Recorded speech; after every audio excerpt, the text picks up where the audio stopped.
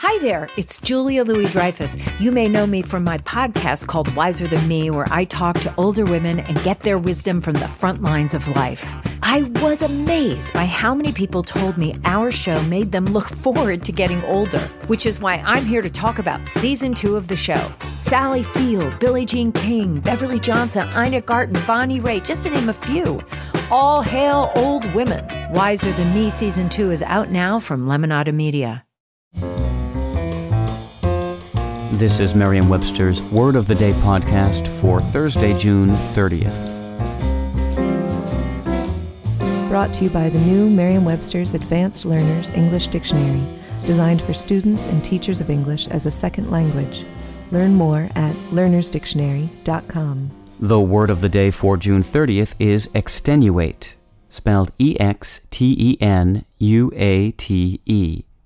Extenuate is a verb that means to lessen or try to lessen the seriousness or extent of by making partial excuses, to mitigate. It can also mean to lessen the strength or effect of.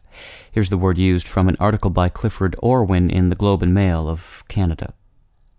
At my university, as at others I've known, circumstances may extenuate plagiarism, but they never excuse it.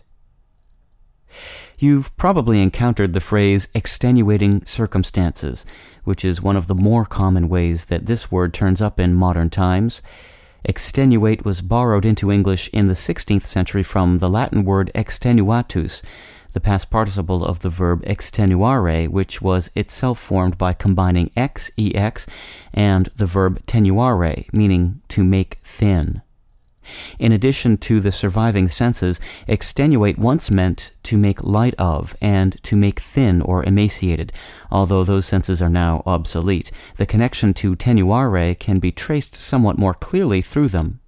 In addition, extenuate gives us the adjective extenuatory, meaning tending to make less. I'm Peter Sokolowski with your Word of the Day.